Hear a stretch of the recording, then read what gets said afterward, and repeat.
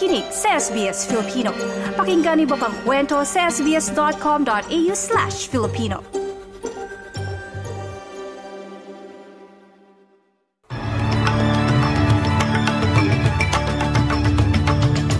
Sa ulo ng mga balita ngayong linggo ay 5 ng Pebrero.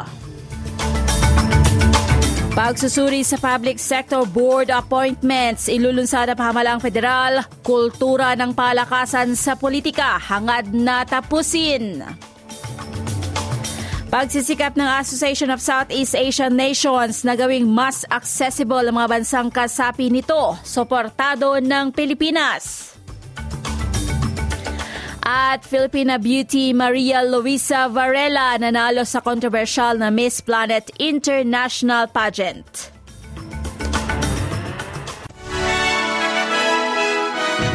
Yan ang ulo ng mga balita sa oras na ito.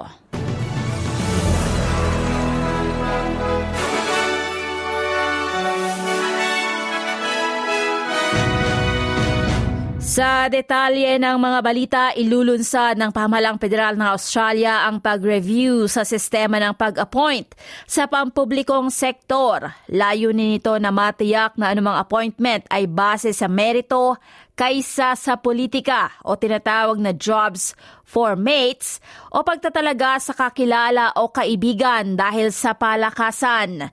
Inaasahang i-anunsyo ni Finance and Public Service Minister Cathy Gallagher ang naturang pag-review sa kanyang talumpati sa Chifley 2023 Conference sa Canberra nitong araw ng linggo. Ang pagsusuri ay pangungunahan ni Lionel Briggs, dating Australian Public Service Commissioner, CEO ng Medicare at Commissioner sa Aged Care Royal Commission. Nakasentro ang pag-review na gawing mas transparent ang proseso at sistema ng recruitment. Paano inaabisuhan ng mga ministro tungkol sa pagpili ng mga board members at mapabuti ang diversity ng mga membro ng board. Ilalabas ang resulta ng report sa kalagitnaan ng taong ito. Sa ibang balita, labis umanong nababahala ang China tungkol sa halos pinal na plano ng Australia na bumuo at gumawa ng mga nuclear-powered submarines sa ilalim ng AUKUS agreement kasama ang Amerika at UK. Ilang senior Australian ministers ang nakikipagpulong sa kanilang mga counterparts sa London at Washington para gawing pinala mga detalye ng kasunduan bago ang inaasahang opisyal na pagpirma nito sa buwan ng Marso. Sinabi ni Foreign Minister Penny Wong, naniniwala siya ng kasunduan ay makakatulong sa Australia na mapanatili ang klase ng mga kondisyon na gusto nitong makita sa Indo-Pacific. Pero sinabi ni Chinese Ministry of Foreign Affairs spokeswoman, Mao Ning, kabaliktaran naman ang paniniwala ng China. China has repeatedly emphasized that the decision to carry out and continue to promote nuclear submarine cooperation has posed a serious risk of nuclear proliferation, intensified the arms race, and undermined regional peace and stability. We urge the US, the UK, and Australia to heed the voice of the international community so as to maintain regional and global peace and security with concrete actions. 撤销开展核潜艇合作的决定。 Yan ang tinig ni Chinese Ministry of Foreign Affairs spokeswoman Mao Ning sa pamagitan ng pagsalin. Naghahanda naman ang mga universidad sa Australia para sa panibagong academic year sa pagbabalik ng ilang libong mga international students sa Australia. May mga pangamba na maraming mga foreign students ang nagtatrabaho ng maraming trabaho upang mabayaran ng tumataas na gastusin sa araw-araw at dumaranas ng stress at pagod habang ang iba naman ay inaasahan na magpadala ng pera sa kanilang mga pamilya. Si Phil Honeywood ay mula sa International Education Association of Australia at anya ang ilan ay nagsusumikap lamang ng husto. We've got particularly large numbers of students who come from the subcontinent, from India, from Nepal, Sri Lanka, who are working 3 different jobs, 140 hours a week. The pressure is enormous. Ang Australia ay kilalang destinasyon para sa maraming banyagang estudyante. Inaasahan ng 160,000 na bagong international enrollments ngayong taon. Maraming mga international students ang umaasa na manatili ng permanente sa Australia matapos silang makagraduate. At isa sa mga dahilan na sila'y naakit sa Australia ang masiglang buhay estudyante. Pero sa maraming mga stress, dahil sa kawalan ng balanse sa buhay-trabaho, tumataas ang pangailangan para sa dagdag na mga suporta para naman sa mental health. Sa balita naman sa Pilipinas, nagpahayag ng buong suporta ang Pilipinas sa pagsisikap ng Association of Southeast Asian Nations o ASEAN na mapabuti ang akses sa mga bansang miyembro nito. Dumalo si Department of Tourism Secretary Cristina Frasco sa ginanap na 26 ASEAN Tourism Ministers Meeting sa Indonesia kahapon. At sang-ayon siya na kailangang buksan ang dagdag na mga gateway sa rehiyon. Sa ulat ng Philippine News Agency, sinabi ni Frasco na sa Pilipinas may kasunduan ang kagawaran ng turismo sa Department of Transportation. Kinikilala nito na mahalagang bahagi ng bawat programa ng turismo ang transportasyon dahil ito ang una at huling impresyon ng mga turista sa loob at palibot ng bansa.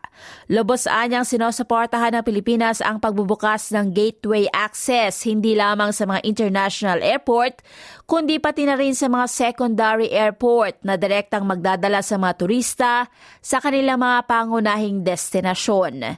Sinabi ni Frasco na patuloy na papaigtingin ng Pilipinas na mapabuti ang mga gateway nito sa mga tuntunin sa system management, kahusayan at maging sa mga interior enhancements para ipakita ang tatak Filipino. Sa kasalukuyan, may 90 o 90 na international at domestic airports sa buong Pilipinas. Ini-highlight din ni Frasco ang pagkilala ng Maynila sa mga bansang Japan, China at South Korea bilang mga mahalagang pinagmulan o pinagmumulan ng merkado ng turismo ng Pilipinas.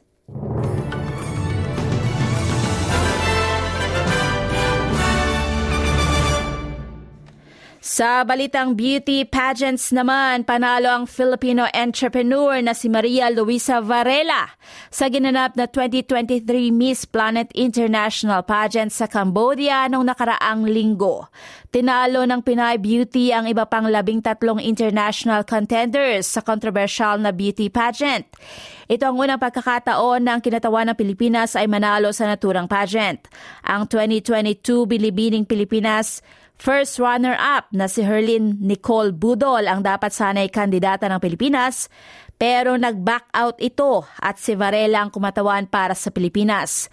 Naging controversial ang naturang pageant noong nakaraang taon ng ilang kandidata kasama ang original candidate ng Pilipinas na si Herlyn Budol ay nagbitiw sa pagsali. Dumating na sila sa kabisera ng Africa na Kampala at naghanda para sa mga preliminary activities nang natigil ang kompetisyon dahil sa ilang banta ng kanselasyon.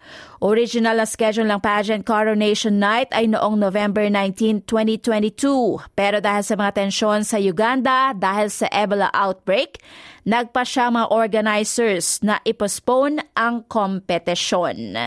Samantala sa balitang sports naman, panalo ang Perth Scorchers kontra sa Brisbane Heat sa ginanap na Big Bash League Final.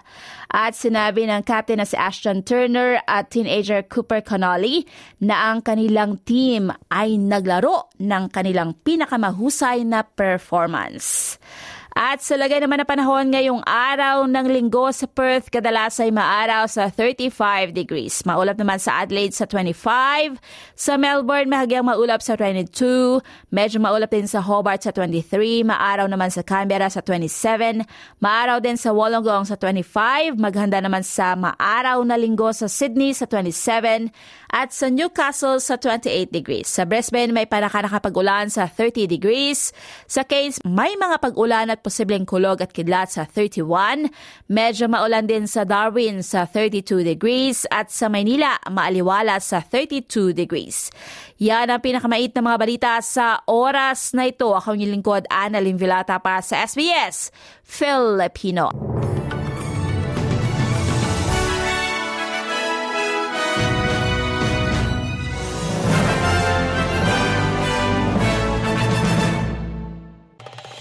Nice yung bang makinig na iba pang kwento na tulad ito?